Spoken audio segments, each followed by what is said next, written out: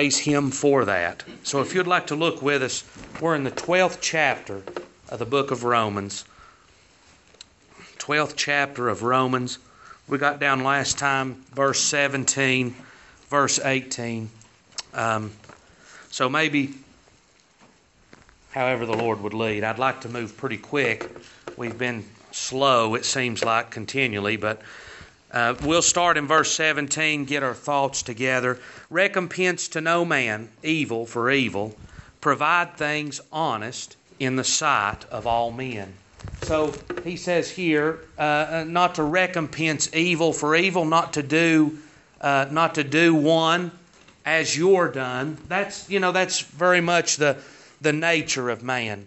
To return good for good, that's the natural way of man. But to return good for evil, that's absolutely contrary to any natural desire that man has. That's the way the Lord would have His people that are regenerated to live and walk in this world. That our lives would be absolutely contrary to the natural way of man. And that proves that there's been a work done in the inward man, that we're not the same. We're not, if you'll have it, Adam's race alone any longer, but we've been redeemed and born into the family of God. And because God has shown us goodness, if God worked like this, keeping an account, and He's going to give back to us according to how that we give to Him, we'd have been shortchanged and cut off. But because we were evil towards God, we were rebellious towards God, we sinned against God, and not just unknowingly sinned, but knowing what the Word of God says, so often we willingly chose to sin against God. And yet God gave us the goodness, and goodness is just, that's not enough of a word, the truth, that God gave His Son Jesus, that His life would be given and sacrificed, that we could receive not just forgiveness, but receive a bringing into the family, and not just a distant relative, but that we could all be brethren to the Lord Jesus Christ, and not brothers that live in different states, but brothers that have the same unifying Holy Ghost in each one of us. My gosh, what goodness that the Lord has shown to us, when the truth, what good have we really done for Him? The truth is, if there's been any good, any real biblical good that's come out of us, He has brought that out of us by His Spirit that lives within us. There's been no good produced from me. Man has a hard time believing that I can't do good. But we can't. We're unable to do good as God says it's good. Even as we would come to pray, if you're not very careful and you're in your carnal mind, you'll look who's next to you and you'll say, I'm going to pray this so they can hear. That's the way man works. Man's not seeking to do good towards God. Man's seeking his own good. And yet God has been good to us, shown us the greatest mercy. The Lord Jesus says, no greater love. There is no greater love than that a man would give his life for his friends. So God has returned our evil. He's gave us the greatest good. And so He expects me, as I've done good to you, I expect you to do good to others. Not just to them that's good to you. The publicans do that. The unregenerate do that. That doesn't prove anything to a dying world. But when somebody's evil to you, and you don't seek that vengeance, but you can be good and loving back to them in return, that makes me think, well, what in the world are they doing? And so there's where the Lord would have His people to live. Provide things honest in the sight of all men. So it's not obvious, but that word provide there, if you if you look that up in the original Greek, it's looking towards the future. It's laying up in advance. It's looking down the road, and we're going to provide for that need that we see that's coming. It's the first of the month. We've got bills. I'm sure we've made provision in the last month to have money right now to meet that need that we knew we were going to have. So that's what he's saying here. And you know, at the end of chapter 13, he's going to say, make not provision for the flesh.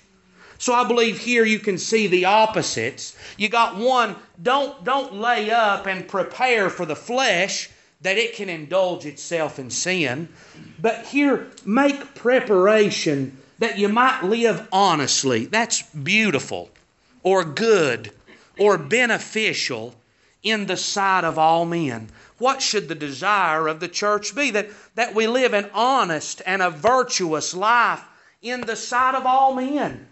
And that we should lay up for that. Now, how can I provide in advance for me to live an honest and a pure life in this world before men? I believe God's gave us some tools that we can use to prepare us. And we talked about a couple weeks ago, the Word of God. We can dig into the Word of God and receive, not instruction from a professor. That might be great, depending on what you're taking and learning about. But we've got God Almighty's instruction breathed out from His mouth as He spoke. And, I realize God's hand didn't write this.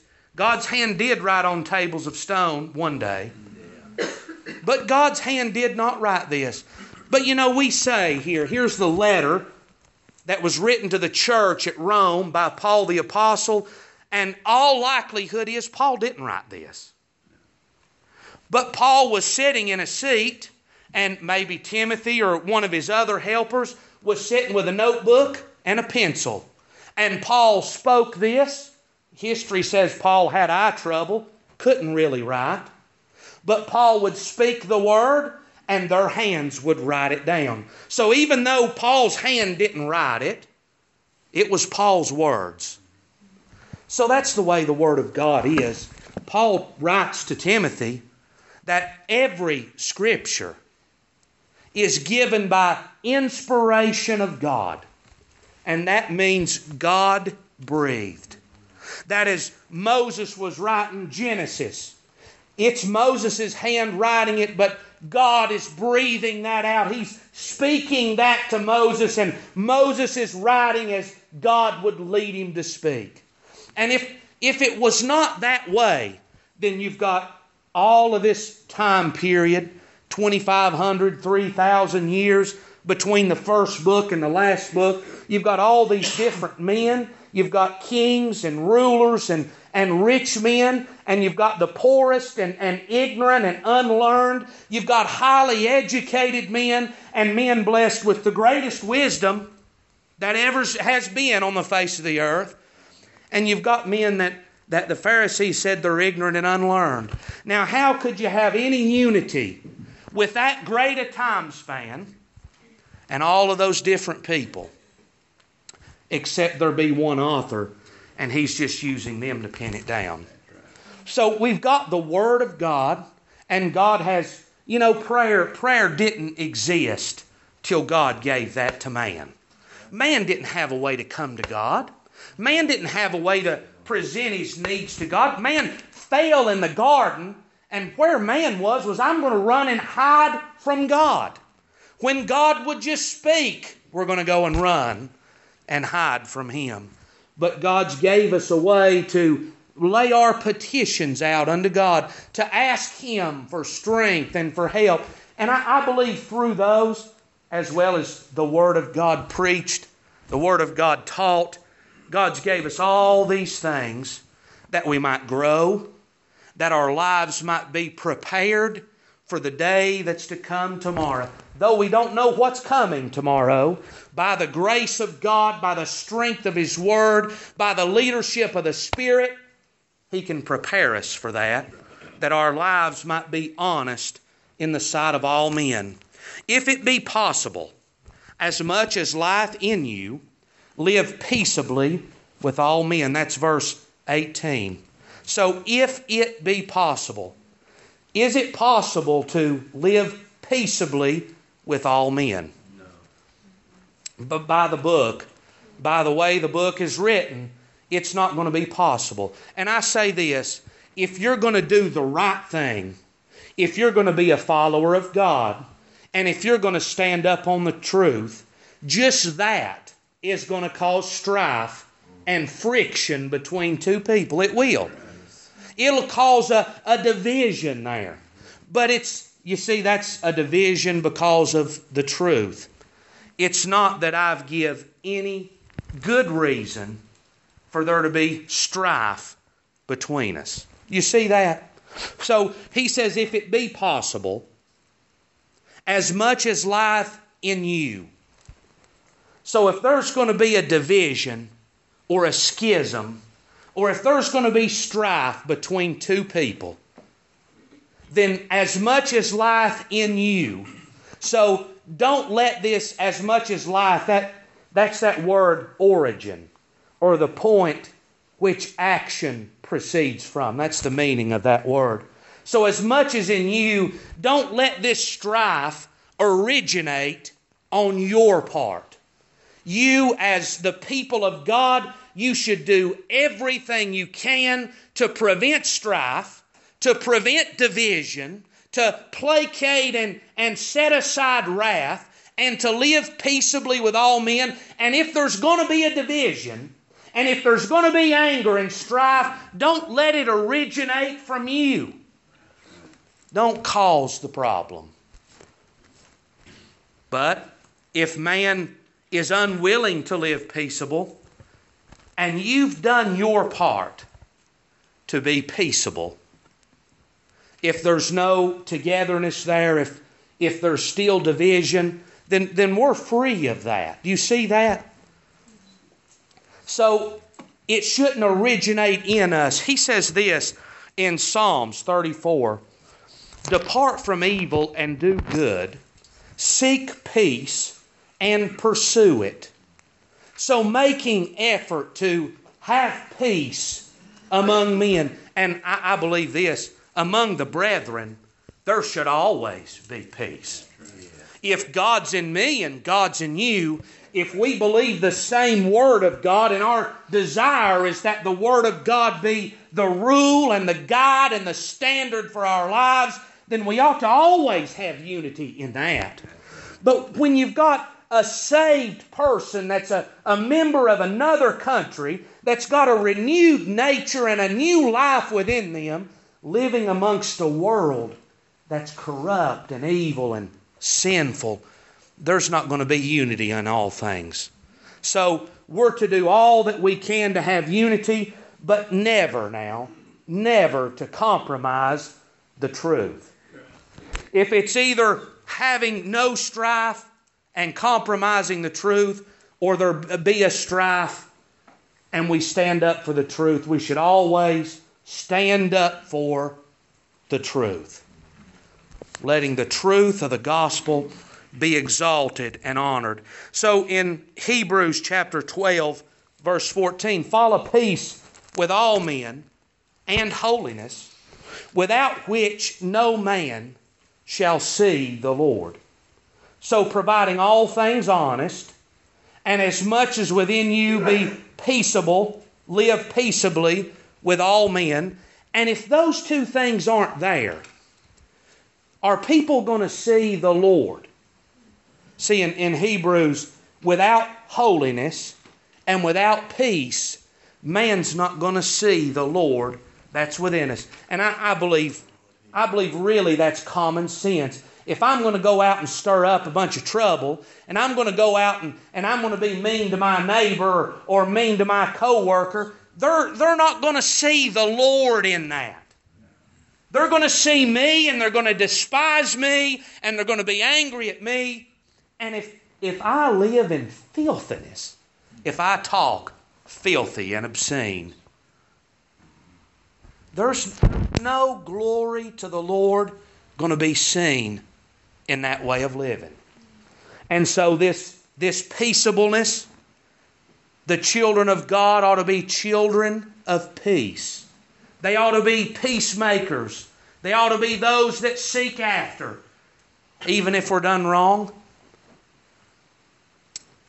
even if we're done wrong, we ought to be peacemakers. And so, dearly beloved, verse 19, avenge not yourselves, but rather give place unto wrath. For it is written, vengeance is mine, I will repay, saith the Lord. So we've already talked about this in the last couple of times that we've taught. But the Lord says, don't you seek after vengeance. And it's important to see this.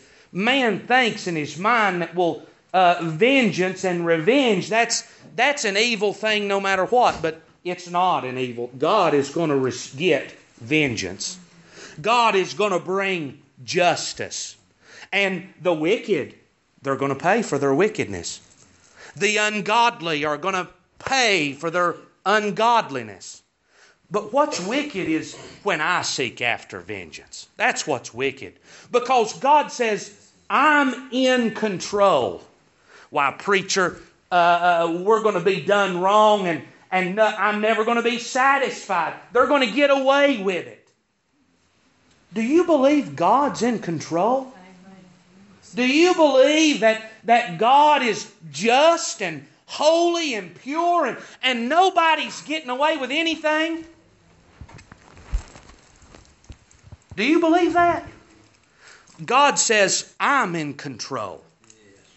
I'm the judge. I'm the ruler. You don't have to worry about getting revenge. You don't have to worry about making somebody pay.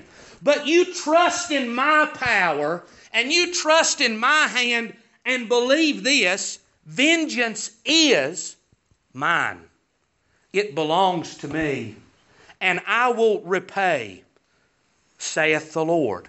So God's going to seek and bring about payment for the iniquity and sin of man. And, as we would seek vengeance, and God forbid that it be among the church that we would want vengeance. God forbid that ever happened.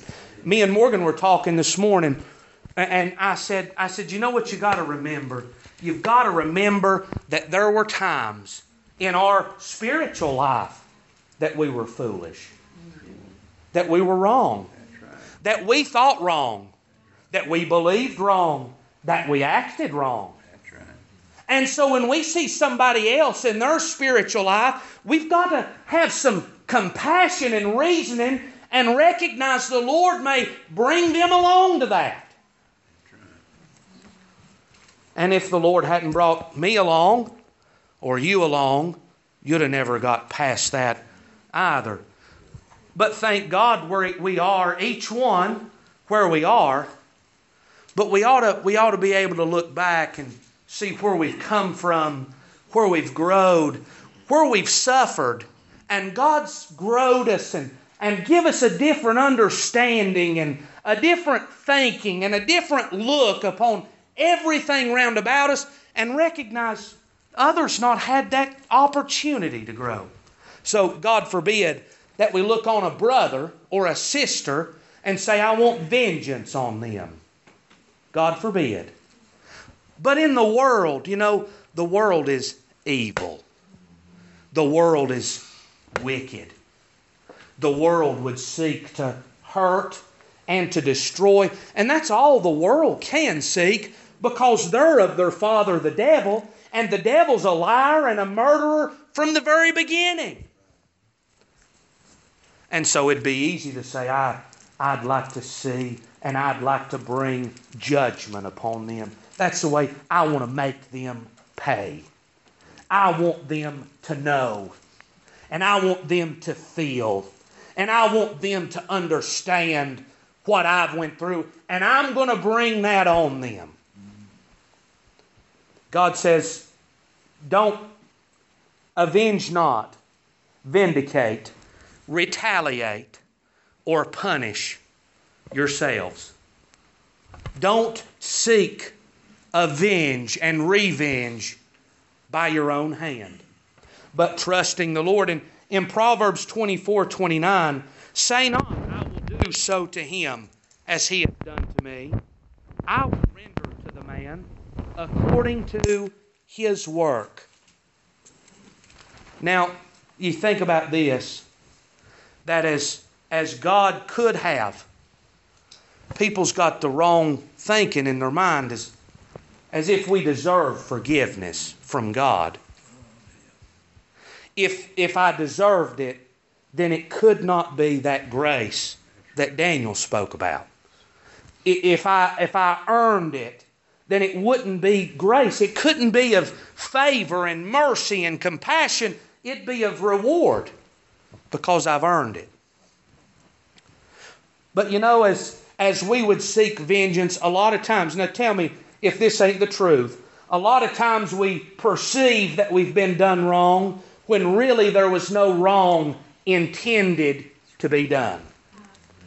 A lot of times we think somebody's done us evil when in truth there was no evil really intended to be done. You know where that came from? From Satan.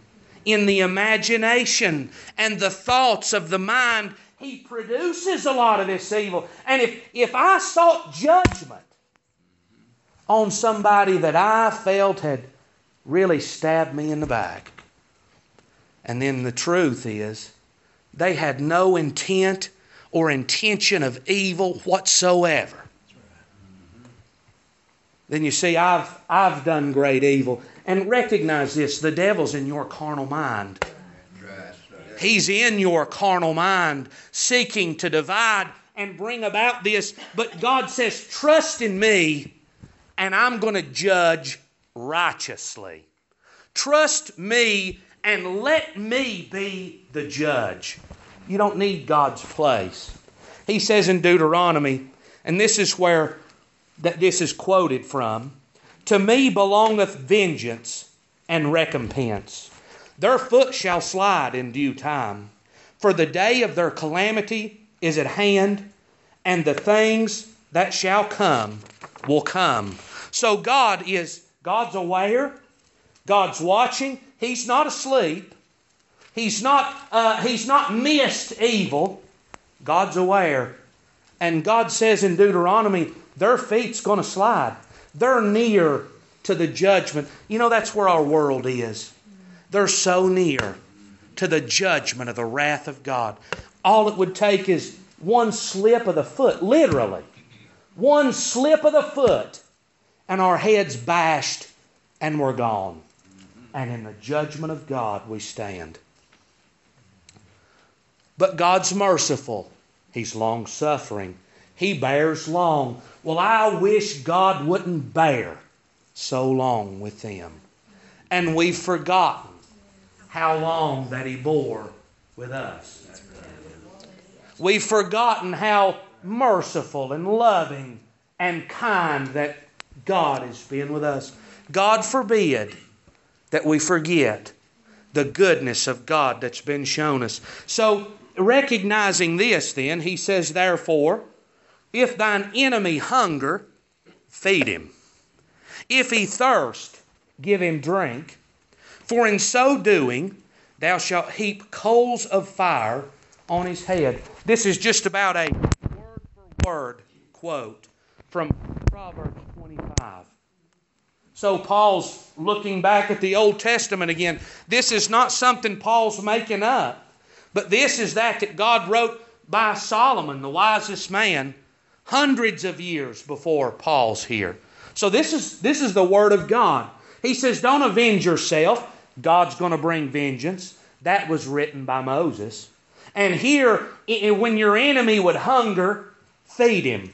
And when he's thirsty, give him drink. And he says this in Matthew chapter 5, in that Sermon on the Mount, that you may be the children of your Father which is in heaven.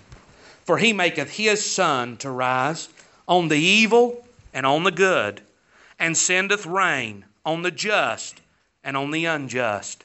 So the goodness of God now is extended unto the entire world. And I recognize this. There's a lot of people right now that's in a lot of suffering. And the mind of man looks on that and we think, well, they don't deserve to go through that. But that's corrupt thinking. Because whatever state we're in, if we're not burning in hell, then we're better off than what we deserve. We've not gotten what we've earned, but God has been good unto us.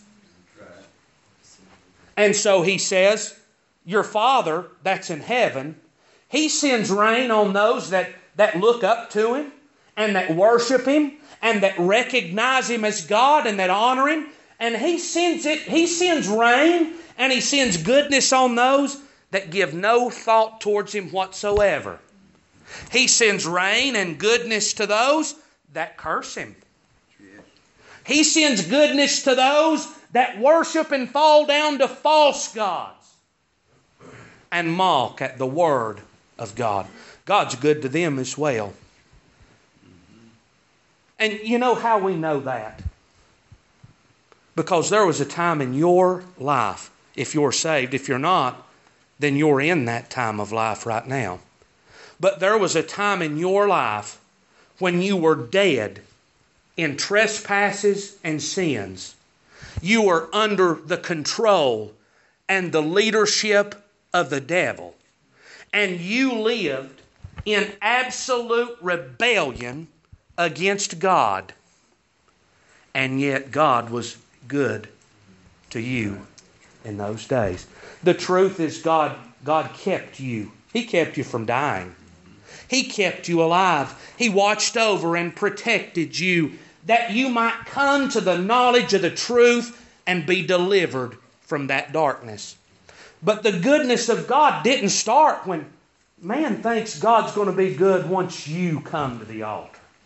My God was good before I ever thought about Him. God was good before I ever thought I needed to be saved. And my trip to the altar was a product of the goodness and grace of God in my life.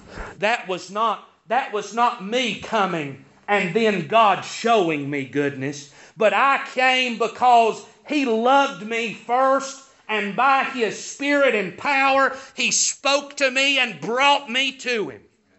So when I was His enemy, He fed me. He brought me the Word of God.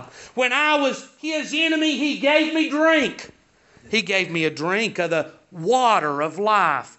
And do you know what that done to me? That changed me. Didn't it? It changed who we were. It changed the way we thought. It changed the way that we loved. Is there any place in your life that the goodness of God did not transform it? As I look on what I was, God changed every facet of my life, of my thinking, of my love, and of my desire. And to compare the two now, what I was of myself and of my doing, and I don't want to boast in me, but I can't recognize the man that I was before. That's the kind of grace that God brought to me, that I could be changed. And so God says, I've poured out my goodness on you. When you were evil, I was good to you. And not just evil in general, but when you were evil towards me, I was good to you. When you were hateful to me, I was good to you.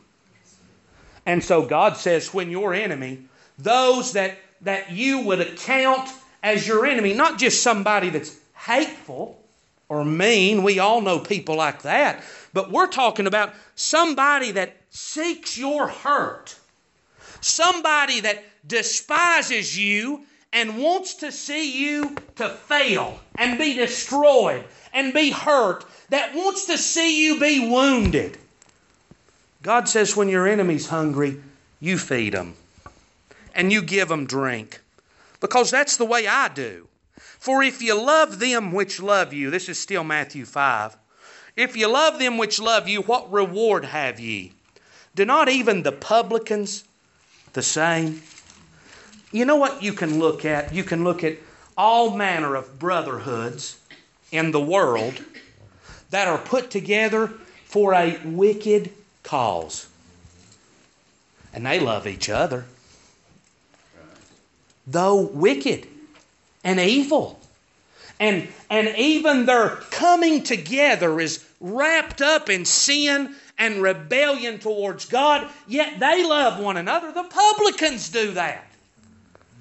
What have you got to boast in if you love them that love you? You're doing the way the dying world does. And if you salute your brethren only, what do you more than others? See, man thinks in his mind that he's doing some great work. And he's puffed up in what he's doing. And the God's truth is, he's no better than the wicked world that's living out there. If you're going to salute your brethren only, what good have you done? Be ye therefore perfect, as your Father in heaven is perfect. Now, when you read something like that, this is what you hear. And this is what it comes right here. Well, nobody's perfect. I'll give you that. Nobody's perfect. But you know, that inward man that is perfect, that's renewed in the grace and power of God, that inward man that's from the seed of God, that is a son of God, he is perfect. And you know what his desire is? He wants to be like the Father. And so Jesus says, be ye therefore perfect, strive to be like your Father that brought you into this world. And so here in Romans chapter 12, if he's hungry, feed him. If he's thirsty, give him drink. For in so doing, thou shalt heap coals of fire on his head.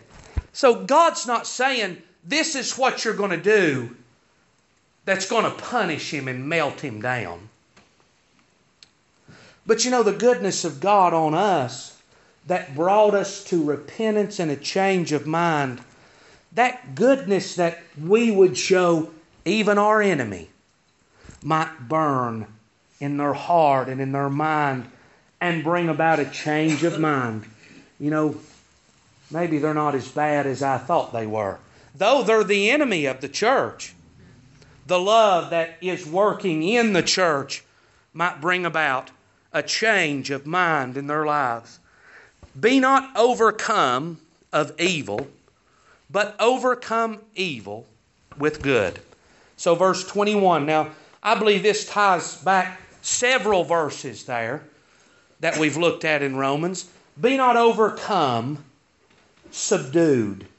It's the same word in John, where he says, greater is he that's within you than he that's within the world. We're not overcome. He's overcame us. That it means to subdue. So don't be subdued of evil. In Hebrews chapter 2, verse number 13, but exhort one another daily, while it is called today, lest any of you be hardened through the deceitfulness of sin. So do you see the way sin is? Jeremiah, he reads us the problem with the heart of man as well. That the heart is deceitful above all things and desperately wicked. So man seeks his own deception, and sin is deceiving as well. So the Word of God there is saying exhort one another. You speak to one another, encourage one another, warn one another, lest sin creep in and deceive you. Lest you think something that's not true because sin has blinded you to the truth. That's the way evil is. Evil creeps in and it corrupts our thinking, deceives us, and subdues us. Nobody in their in their willingness of their mind, wants to be subdued and under the influence or control of evil. Now, do you? You don't want that. If you're saved, the inward man does not desire that, guaranteed. But I think even the natural man, as we reasonably think about this, we don't want to be subdued by evil.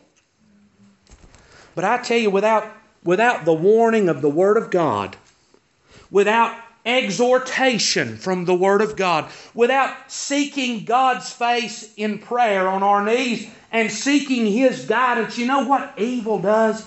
It creeps in and deceives and blinds and subdues us. I think the wrath here is what we're seeing. You know the way wrath is? Anger.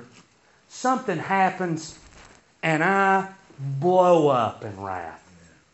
You know what that does? It subdues me. And if I'm not careful, I'll act in a way that I'm going to be very ashamed of. I'm going to do things and say things that I would never say otherwise. But because that wrath has subdued me, it's overcame me, now I'm going to act in a way that I will be. Guaranteed I'll be ashamed of it. We'll see the Word of God is there that it would subdue us, that we wouldn't be overcome of evil. In James 1:14, every man is tempted when he's drawn away of his own lust and enticed. This is all in a man. It's inside of a man. And a man lusts, and a man desires, and a man wants, and a man thinks, and a man ponders, and a man justifies, and before long, if it's not headed off by the Word of God, before long a man's hands is in that sin. His lust started that. That lust was allowed to grow, to mature. Man's carnal mind, in his desire for sin, man can justify absolutely anything. There are people, reasonable, sane people, that have murdered others, and in their mind, it was justified. We've got the same corrupt nature and mind that they've got. So he says, be not overcome of evil. Don't be subdued by evil or the old man, but overcome evil with good. So in 1 Samuel 26, verse 21, then said Saul, I have sinned. Return, my son David, for I will no more do thee harm, because my soul was precious in thine eyes this day. Behold, I have played the fool, and have erred exceedingly. So here's an account from two men we know very well. Saul, the king, and David, the anointed future king. And Saul, his madness, Saul was overcome of evil. You see that? Against a man that had done him no hurt, had only helped his kingdom. Saul's overcome of evil and seeks the destruction of David. And two occasions, God delivers Saul right into David's hands. One time, God brings Saul right at his feet asleep. And both times, David is merciful and good. Now, had the tables been turned, if that had been David, and Saul would have been standing there, he'd have smote him. He'd have killed him. He was David's sworn enemy, but David showed him good and kindness. And when he recognizes this, Saul says, I'm the one that's wrong. You've showed me nothing but goodness. And so the evil that had subdued Saul was overcome by the goodness that was shown by David. And so could that work in our day as well? By the grace of God, that could work in our day as well. As God would encourage, as God would speak, He's directing us on our values and morals in the new world. You know, when Christ began the church and people were saved and regenerated, this was a race of people that had never been on the earth before. Here's people that have God dwelling in them, that have not the nature of Adam, but now they've got the nature and mind of Christ in them through this salvation. This is something brand new. And God, through His Word, He's laying out the laws and the rules of the heavenly city, of the church of the living God. And this is the way God says for us to live. So chapter 13, this is some tough verses, and I hate to start, but we've got a lot of time left, so we'll start here. Let's read the first few verses. Romans 13. Let every soul be subject unto the higher powers. There is no power but of God. The powers that be are ordained of God. Whosoever therefore resisteth the power, resisteth the ordinance of God. And they that resist shall receive to themselves damnation. For rulers are not a terror to good works, but to the evil. Wilt thou then not be afraid of the power? Do that which is good, and thou shalt have praise of the same. For he is the minister of God to thee for good. But if thou do that which is evil, be afraid, for he beareth not the sword in vain. For he is the minister of God, a revenger to execute wrath upon him that doeth evil. Wherefore you must needs be subject, not only for wrath, but also for conscience sake. So there's a lot of things that could be taken. And I've heard this scripture, I've heard it applied a lot of different ways. But if you're going to follow the context of the scripture, he's talking about the responsibility of the church to the government. Now we know that Jesus, as he lived, one of the chief accusations they made against Jesus was he's seeking to forsake Caesar, and he's telling people not to pay taxes. That's the way they accused the Lord Jesus before Pilate. And so the church, even all the way back to Nehemiah and Ezra's day, when they wanted to rebuild the Jerusalem and rebuild the walls and rebuild the temple, the enemies in that day wrote a letter to the king that said, these people, when they build the city, they're going to rebel against you, and they're not going to pay their taxes, and they're going to seek the herd of the kingdom, and they're not going to be your servants any longer. So this is something that has always been held against the people of God, and falsely so. So Paul starts here about the authority of the government and the state. Let every soul be subject, so that's to subordinate, for there is no power but of God. So God, remembering this now, God is the sovereign power in control of everything. And if you're not careful with this scripture, you can justify things that should not be justified. God allowed Ahab to be the king of Israel. Yes. Was Ahab God's man? He was not. He was in rebellion towards God. But you know, God let him come into power, and all of these other wicked kings, they came into power that God might bring judgment. So don't justify that's evil. But realize this now, that the power that is, God is the one that's over all of the power. Whether it's magistrates, whether it's the county, the state, the federal, whatever control that there is, God is at the head of all things. And God's ordained, that word ordained there in verse 1, to arrange in an orderly manner. God ordained that there be government over man.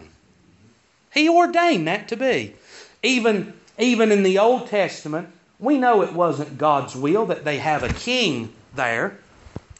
But God had judges, and God had priests, And he had them in order. And there was an order. If there was a question of the law, you come to the local judge. And if that local judge couldn't answer, you went to the priest. If the priest couldn't answer, you went to the high priest. There was an orderly arrangement that things and problems between men and women be handled. And there was a law, not just a law towards God, but there was a law to protect life and to protect property and to protect family and to protect houses. And God gave that to Moses. It was ordained of God. And what's the purpose of human government? Well, in this scripture, the purpose of human government is to punish those that would do evil. Listen, in Deuteronomy 25, if there be a controversy between men, and they come unto judgment, that the judges may judge them, they shall justify the righteous and condemn the wicked. What's the judge supposed to do? He's supposed to judge rightly. But don't take a payment under the table and let the wicked go free. But when they come before the judge's duty before God is those that are innocent to claim them as innocent, and those that are evil to judge them as evil. Recognizing this, that God is the chief judge. You see, people could say, well, we ought not put people in prison. We ought not charge fines, and we ought not have the death penalty because God's going to judge them. True, God's going to judge them. But God's also ordained a government and gave power to them that they might bring judgment on the evil, that righteousness might be upheld. In another place, Deuteronomy 17. And the man that will do presumptuously, and will not hearken unto the priest that standeth to minister before the Lord thy God, or unto the judge, even that man shall die, and thou shalt put away evil from Israel. Why would God have men like this that are presumptuous? They are self-willed, and this is their thinking, I'm not going to obey any law that they give me, but I'm going to rebel. God says, take that man out of society for the good of society. If you have people like that out in the freedom of society, they're only going to harm other people. They're only going to cause trouble, and they're going to lead others away in their error. So God's law says, stone that man. If he's not going to repent, and if he's not going to change, then take him out of society, that he wouldn't harm anybody else. Now there's the role of the state and of the judges that God has ordained. Is that what happens today? So, you think about this and people say, well, you ought not question anything that goes on. I disagree with that. I believe we ought to call the state to meet their requirements that they have before God. You know that the United States government has a responsibility unto God. Do you believe that? That they're accountable to God. So what's wrong with saying you ought to do your duty? And you ought to do as God's Word. If I'm supposed to do what God's Word says for me to do, why shouldn't the state do what God's Word says for them to do? God's granted them power. God's gave them authority. And God expects out of them. And if they'll misuse their office, God will judge that as well. And so when they will not do their job, and when they won't do their duty, it's the responsibility of the people to say, you've got a responsibility before God to uphold justice and righteousness. And you look at the corruption of man now. God says remove that man that's going to live that way from society. And our world's thinking today says, we ought to let them all go back into society. We ought to release them back because they're going to do different. I don't see that. That's not what God says in the book. So the role of government is for the good of the people. It's to protect life. It's to protect the citizens. To protect their freedom. To protect them that they may live peaceably in this world. But corruption, and we're out of time. It's 11 o'clock. So we'll stop right there. Maybe I'll read one more verse. Ecclesiastes chapter 10, verse 5. There is an evil which I have seen under the sun, as an error which proceeds from the ruler. Folly is set in great dignity, and the rich set in a low place. Solomon says, I've seen a great error, and I've seen great folly. And it proceeds from the ruler. This is a problem that starts at the top of the food chain. You know what they're doing at the top of the food chain? They're saying evil is good and good is evil. They're exalting the wicked and they're casting down the good. You see, government can become corrupt and in rebellion towards God. And I'm afraid that's where we are today.